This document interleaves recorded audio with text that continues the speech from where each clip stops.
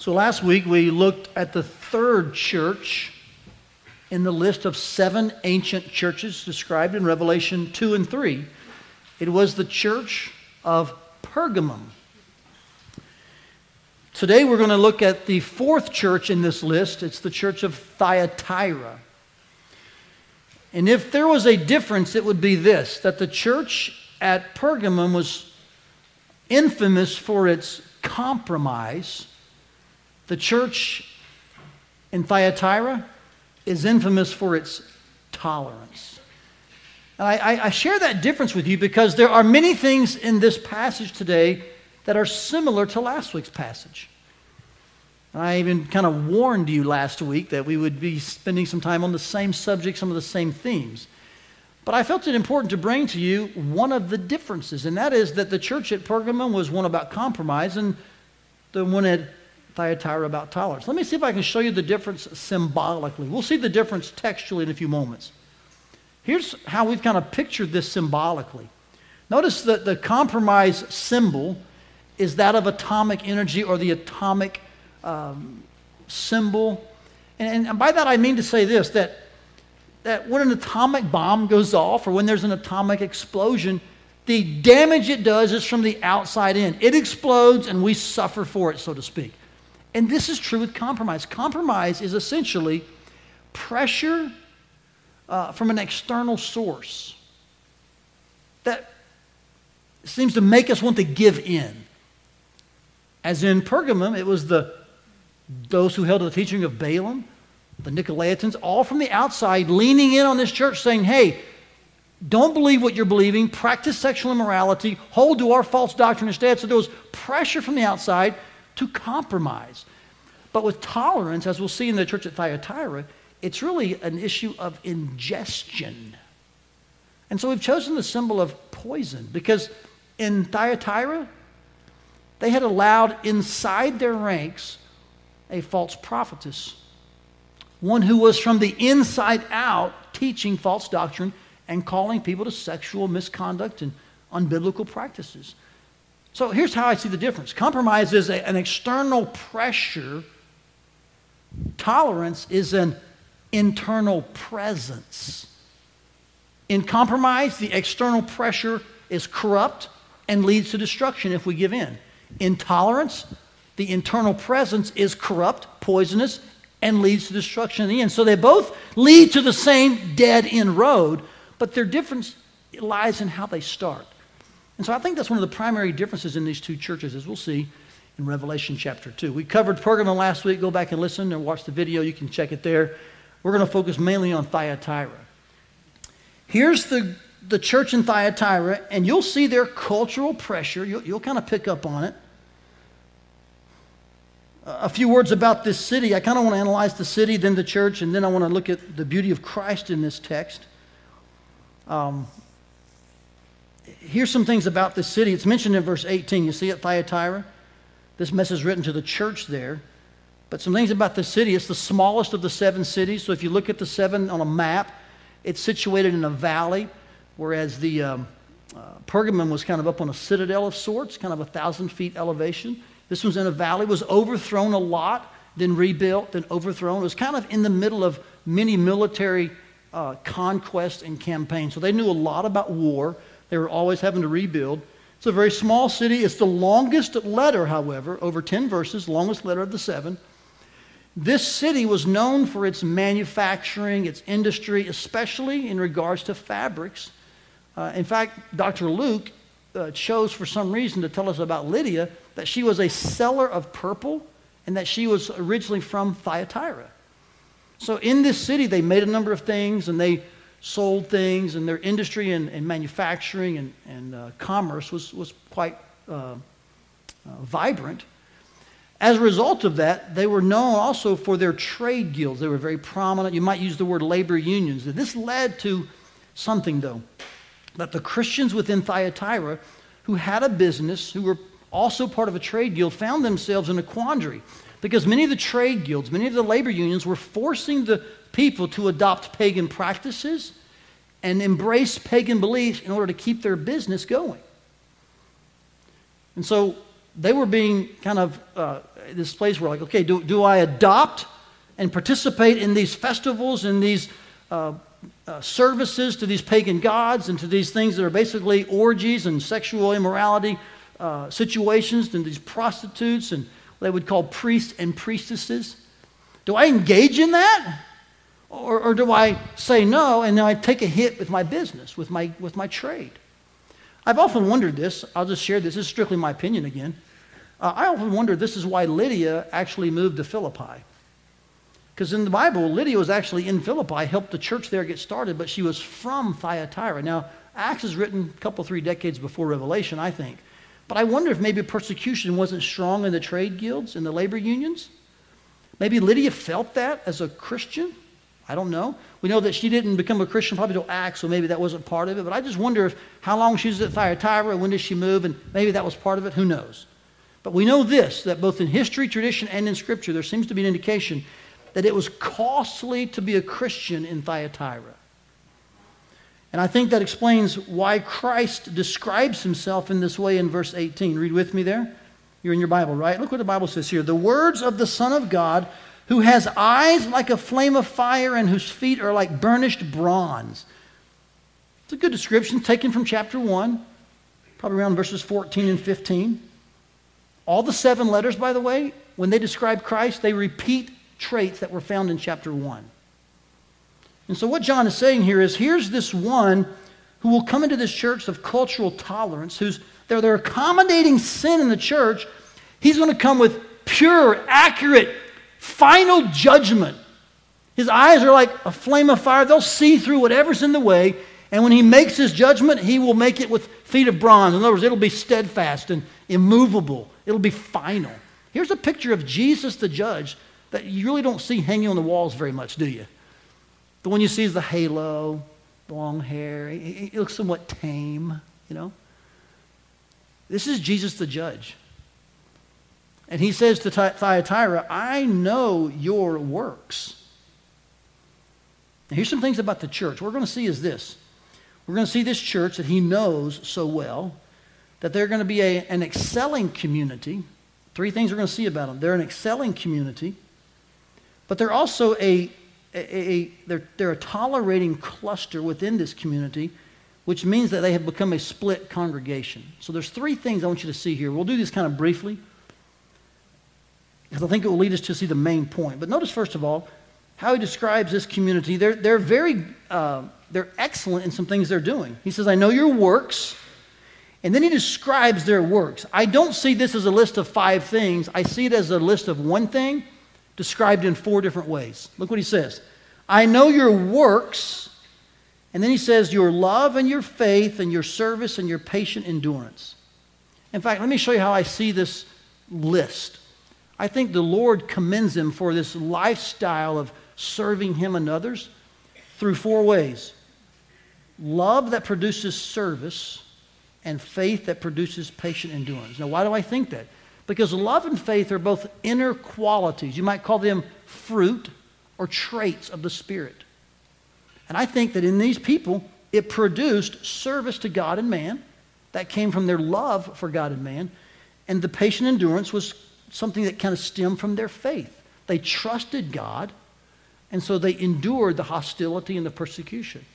All of that together is what John and Jesus refer to as their works. Now, wouldn't you admit with me, this is a very attractive faith community? A vibrant, growing church. How do I know that? Because look at the last phrase. He says, your latter works exceed the first. Now, this is opposite of Ephesus. Remember Ephesus? They started off strong, but then that says they lost their first love. Here, Thyatira, they started strong, and it says they just got better. Man, that's inviting. Can we just admit that? What a good church. You go to it, man, they're serving God, they're serving man, they love each other, they're enduring faithfully, they have inner and outer qualities, and they're getting better at it. They're growing in these. Wow. And yet inside this church, Jesus spots a cluster of falseness that he says they should not be tolerating. Now, I want you to notice something in your Bibles. Verse 20, can you see the word but there? Circle that, would you? And then go down to verse 24 and circle the word but. I think these two contrasting words kind of bracket off for us the tolerating cluster that exhibited even in this really good and growing church. In fact, I would say to you that prior to verse 20, Jesus describes this church in positive ways, and beginning in verse 24, he describes it in positive ways. But right in the middle of this description is this exposition, we'll call it, of things in the church that aren't good. Here's how he describes it. He says, "But I have this against you, that you tolerate that woman Jezebel." Wow. So they're kind of permitting, they're allowing. That's what the word tolerate means. It's a pretty forceful use of the word. It just means to let something go on even though you're aware of it. It has the sense that, you've permitted, you've allowed it because you don't want to make anyone angry. You want to try to get the best of both worlds. Some of this is involved in the nuance of the word and the sense of it. And so Jesus here says, you are tolerating that woman Jezebel. This is what he has against them. That's an interesting word, isn't it? It's a hot word in our culture, tolerance. Man, you cannot be intolerant these days, can you?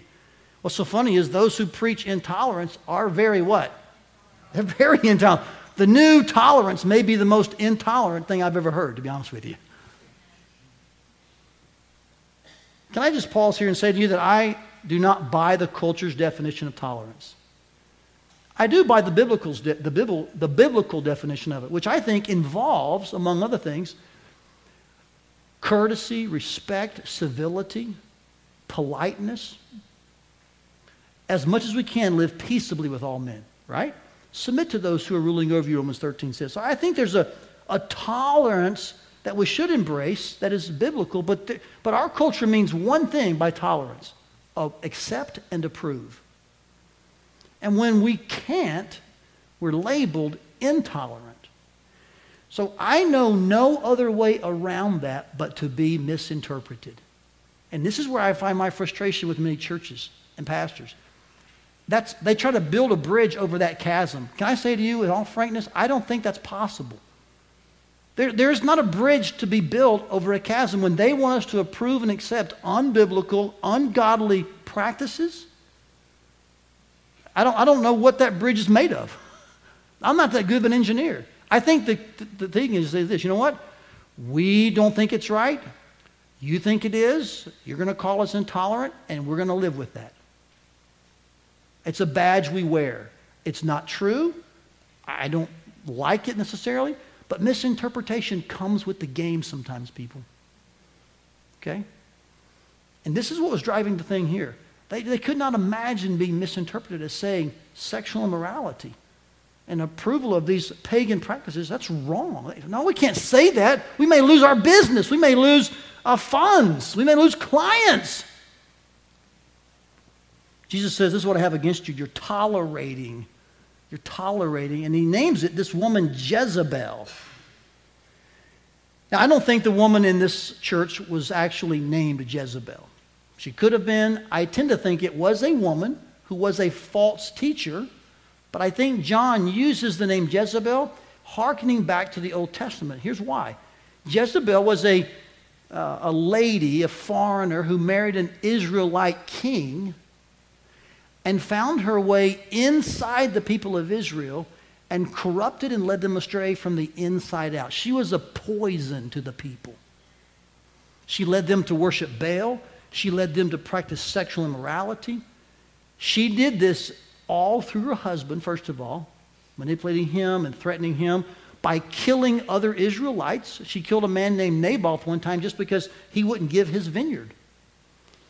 Jezebel was an insidious, poisonous infiltrator of God's people.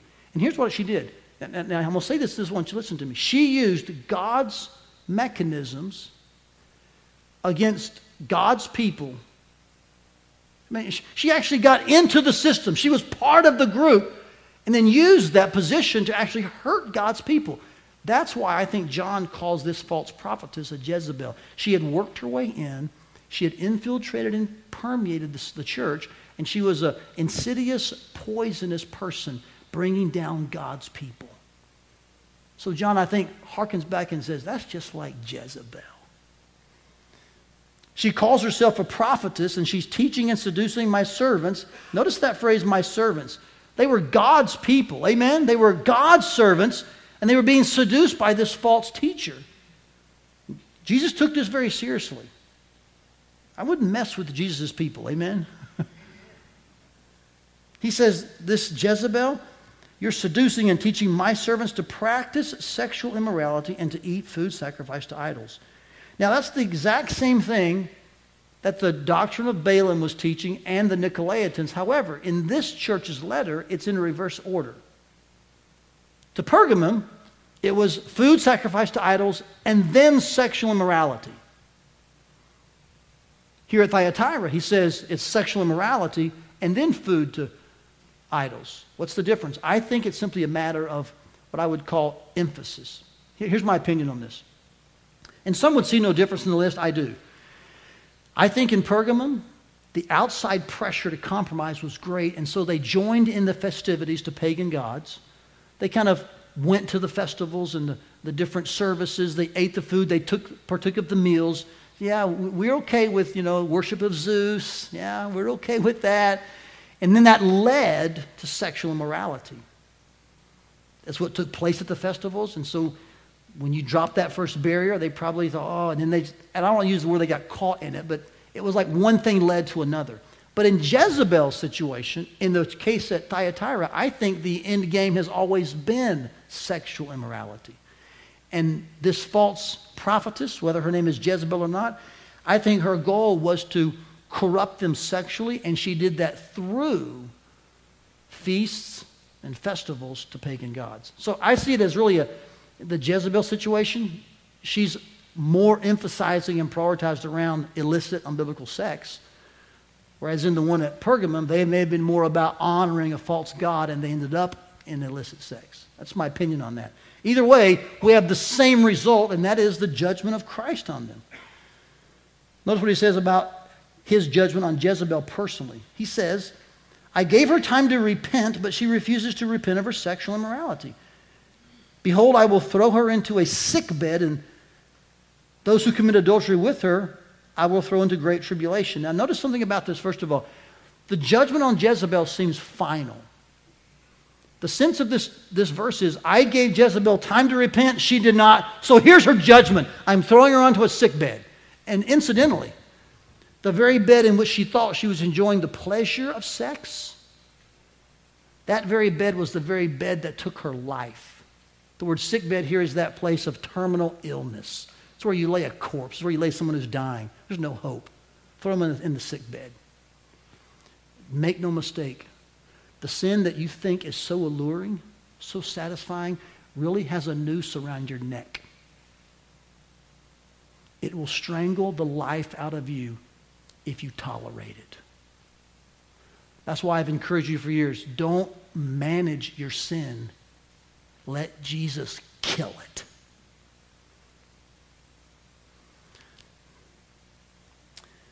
He says, I gave Jezebel time to repent, she did not, and so here's what I'm going to do. But to her followers, he seems to be extending the opportunity for repentance. Do you see that? Because he uses the phrase, unless they repent in verse 22. And then notice this striking use of a pronoun here. Unless they repent of her works. The sense of these verses is, I'm done with Jezebel. She's crossed the line. Her works have proven what she is. I'll judge her. If you've been seduced by her teachings, there's still time if you'll repent of what she is going to be judged for. It's kind of the sense of these verses. Here's what's so beautiful about this, church. Listen very carefully. 3 times in these few sentences, the word repent is used. And we hear repent in our culture. Preachers who preach repentance, they can be labeled as, hard, narrow. But can I say to you, without any sense of timidity or shame, repentance is a beautiful word.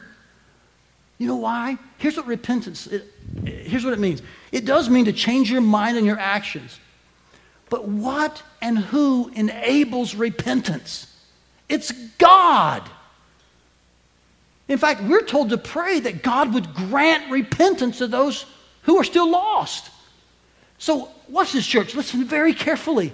Don't miss this. Repentance is a beautiful picture of God's graciousness to us. That you plunging headlong into sin, proceeding down your lost and wayward way just like me, not giving God a second thought, but enjoying your sin, not knowing it's going to strangle you and drag you to hell. God, in the middle of that, reached down to you and said, I'm going to turn you around. And he gifts you with repentance. He regenerates you. Why would God do that? Out of his gracious love for us. So can I just ask you to change your mind about the word repentance? Can you repent of a wrong view of repentance? Man, repentance is the word that describes for us the gracious act of God in mercifully saving us from hell. It's what we do, yes. It's his work in us, and so we respond. It's kind of how it shows up in our life. But I'll preach repentance until these lungs give out. Man, repentance and faith are necessary. Does that make sense, guys? So we embrace repentance. We call people to repent. In fact, I think it's Paul that said, God commands everyone, everywhere, to repent. Why would his messengers speak any less? So we repent to salvation. We turn from sin. We change our mind. And by the way, we repent in a daily, weekly fashion. We repent individually. We repent corporately. Repentance, man, that's the clothes we wear. We repent in our small groups. We're sharing. We get close and personal. We say, what does James say? Confess your faults one to another. I mean, guys, can we just embrace the fact that repentance should not be a word that's strange to us? Repentance should be like, oh, that's the word that tells me how much God loved me. He saved me. He picked me up out of the miry pit. I love repentance, don't you? You should say yes to that, all right? Man, repentance, what a beautiful word of God's work. This is what he's calling them to repentance, or else his judgment. He says that when he does judge Jezebel and then those who follow her with great tribulation, I think that's an eschatological meaning, by the way, that there's something still to come of a great tribulation in nature. I don't know all the details. It's something we hold somewhat loosely in regards to end times. But that does seem to be some type of indication there that there is a future thing for this church if they don't repent. It's synonymous with this idea of striking her children dead in verse 23. All these are scary phrases. But when this occurs, to those who don't repent, the churches will know that I am he who does what? Searches mind and heart and will give to each of you according to your works. That's an interesting phrase. That here's God, here's Jesus, who with his eyes of a flame of fire can look through any kind of facade to the real issue, and then he will give us according to our works. Who is the us in this passage? Is it you? I think not.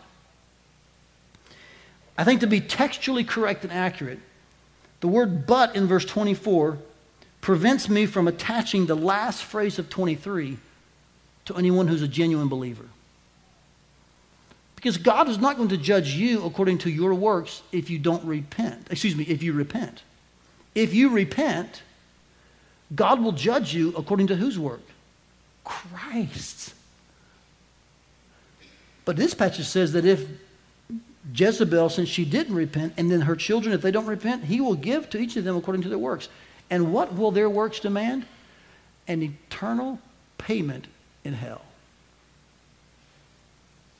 That's what all of our sinful works demand if we don't repent. Because how else can an unholy, rebellious person towards a holy, infinite God, how can those two ever match if there's not a payment for sin? They can't. And as a finite, sinful being, you'll never fill up the payment for your sin. Thus, that's why I believe in the eternality of hell. It's a continuous payment from an unholy person towards a holy God. But here's a much better alternative, church. Repent and let the work of Christ fill up all of God's wrath against your sin. Why does his work suffice and yours never will? Because he was holy. He was God. And God gave himself to us at Calvary. And when he died and he said it is finished, for all who believe and repent, your sin will never, ever be held against you. Amen. That's good news. So I don't believe that he's speaking here to Christians. I think he's speaking here to those who proved not to be Christians. They don't repent, and he will actually give them according to their works, which is what? Payment in hell. Verse 24 describes those who actually weren't buying into this false teaching, though, which is why I think they won't be judged according to their works. They'll be judged according to Christ's work. He says in verse 24, but to the rest of you in Thyatira. Here's the other part of the divided congregation. You've not held to this teaching. You've not learned what some call the deep things of Satan. He's commending them again, much like verse 19. He says to them, I do not lay on you any other burden. Only hold fast what you have until I come. Now here's what I think he's saying here. I think the burden he's laying on them is the burden of holding fast. You might could read it like this. I think this is a correct textual rendering. I do not lay on you any other burden than this. Only hold fast to what you have until I come. And what did they have and what were they doing while they were holding fast? Look at the next verse. The one who conquers and who keeps my works. Now pause there.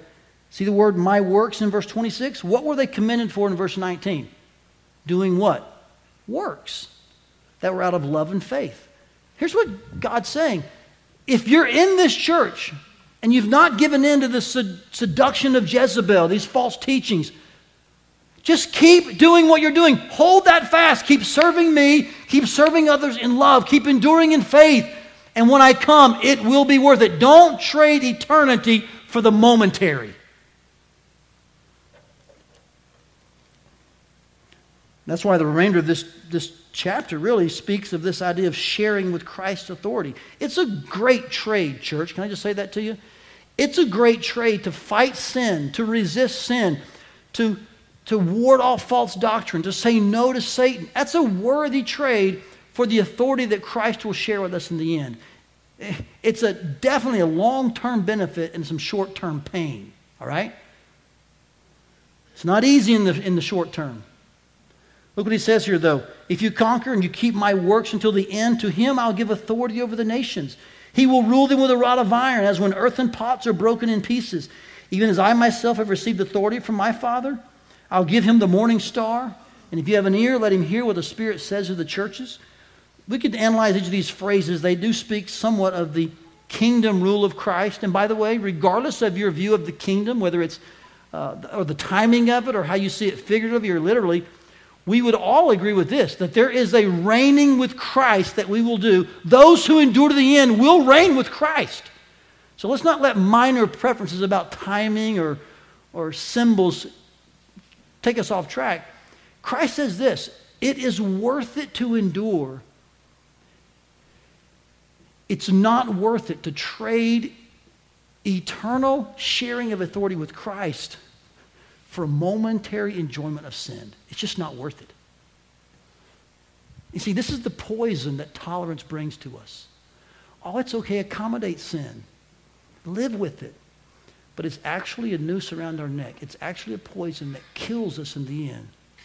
How much better to hold fast what we have, orthodox, solid doctrine, backed up by orthopraxy, a solid life, and to keep hold of that and to keep doing that until he comes, and then share in that authority as bright morning stars, which is what he's called, by the way, earlier and later in Revelation. Beautiful picture of Christ's willingness to share his authority with us in the coming consummated kingdom. So here's these verses, and there's a lot of them in this letter. What do they say to us? I think in a nutshell that tolerance in the church is a poison. And it's short-term enjoyment being traded for long-term judgment. But if we flip-flop that, if we can deal with sin in the church that we're allowing in the church and we won't tolerate it, then we have long-term enjoyment with Christ and only short-term pain. That's always the trade-off, church. Are you listening to me? Bearing your cross now and following Christ. Yeah, that's short-term pain for long-term gain. And it's always the devil who tries to switch them. Remember what Moses said? Book of Hebrews, it said about Moses actually, that he chose rather to suffer affliction with the people of God than to enjoy the pleasures of sin. Last three words, for a season. And the devil always wants to make you think, hey, this is the life. What he means to say to you is, this is the life that leads to death. But he didn't tell you the last part. He didn't tell Adam and Eve that either, by the way. Yeah, eat it. You'll be good. You'll be like God. Oh, I forgot to tell you that when you eat it, you're going to start dying. The devil's always lying to you. He's the father of lies. So when he tries to seduce you with momentary enjoyment, thinking, hey, I can probably hold these two incompatible things, unbiblical sexual conduct, unbiblical societal kind of approval. Yeah, I can hold these things and still follow Christ. That's the devil lying right to your face to try to drag you to hell. Say no to short-term deception. Say no to the poison of tolerance. And yes, to the eternal benefits that Christ offers. Let's put it in a single sentence, can we? I got to wrap this up here pretty soon. Let's see if we can kind of put our hands around a way to kind of say all this. In fact, you can leave out the middle phrase. I only inserted that because it helps us identify and kind of speaks to the exact text here. But the truth is the parts around it are true even more so. Let's read together, can we? Accommodation and tolerance of sin in the church to avoid the cost of identifying with Christ is short-lived deception that ends in long-term destruction. Now let's leave out the middle phrase. Can we do that? Because I think it's true. It's most accurate based on the text. Thyatira, the trade guilds, labor unions, they were really pressured to give in. I think this fits with that passage, but in an applicational way, we could just take out from the words to the word Christ, and it would speak to us just as well. In fact, let's try that. Can you do this on the fly? Let's try it. Ready? Accommodation and tolerance of sin in the church is short-lived deception that ends in long-term destruction. And tolerating sin in the church is a poison. That's why, watch this, church, that's why, even with kindness and politeness and courtesy and respect and civility, we don't have room to just cave on issues that God has settled. And I'll use the ones in the text, sexual issues that God has settled. We don't have the right or prerogative to adjust those so the church fits in. We don't get to add genders. We don't get to add bathrooms. Okay? We don't get to add types of marriages. We don't get to add different elements of who you can and can't love. When God has spoken, ours is to proclaim His message, not adjust it. To do differently is to tolerate sin, and that will end in long-term destruction. It is the job of leaders and the job of the church to call this out in the church. And notice what I just said. In the church. In fact, if you were to ask me, Todd, identify the most important words in our take-home truth, I would say it's the words in the church. Because you see, we sometimes think that dealing with sin and handling our tolerance issues starts by engaging the culture, and I completely disagree. The way to deal with sin and the tolerance problems in our culture is to examine the church. This is exactly what Paul said in 1 Corinthians 5. In fact, Paul, in a rhetorical fashion, asked this question that some of you and I, we might even feel free to ask, but he asked it. He says, what have I got to do with judging outsiders? Can you see him just kind of smirking and saying this? 1 Corinthians chapter 5. And then he says, hey, you know what? It's not my job to judge those on the outside. God will judge those. Our job is to examine the church. And here's where we've gone astray. Here's where our tolerance is poisoning us. Churches that allow sexual misconduct, and I speak here specifically the textual, in the text we're looking at. Sexual misconduct and practices that are unbiblical in the church are not to be tolerated. But we don't address that by pointing fingers out there to the culture. We should address that by asking ourselves, where are we tolerating this sin? Does that make sense, guys? It's hard preaching, I know. We mentioned it last week. We're kind of hitting again this week. But our job is to make sure that we're not accommodating sin and allowing and approving it in the church. What did you expect from the culture, after all, right? They're pagan, they're lost. That's what they do. They sin. But we're distinctly different inside and out. I didn't say better. We're different. By God's Spirit, we've been regenerated. And we don't live like the old man. So the church should be distinctly, radically different, called out from the culture. Yes, you should be clear that you're a Christian. This is what it means to not be tolerant. Not so much pointing the finger out there, but being willing to put yourself under a microscope and say, God, purge from us those who would allow and accommodate sin, because in the end, that poison will destroy this church. This is what church discipline is all about. I know it's not a popular topic, but it's part of the Bible. And so lovingly, we walk through it with people. All right?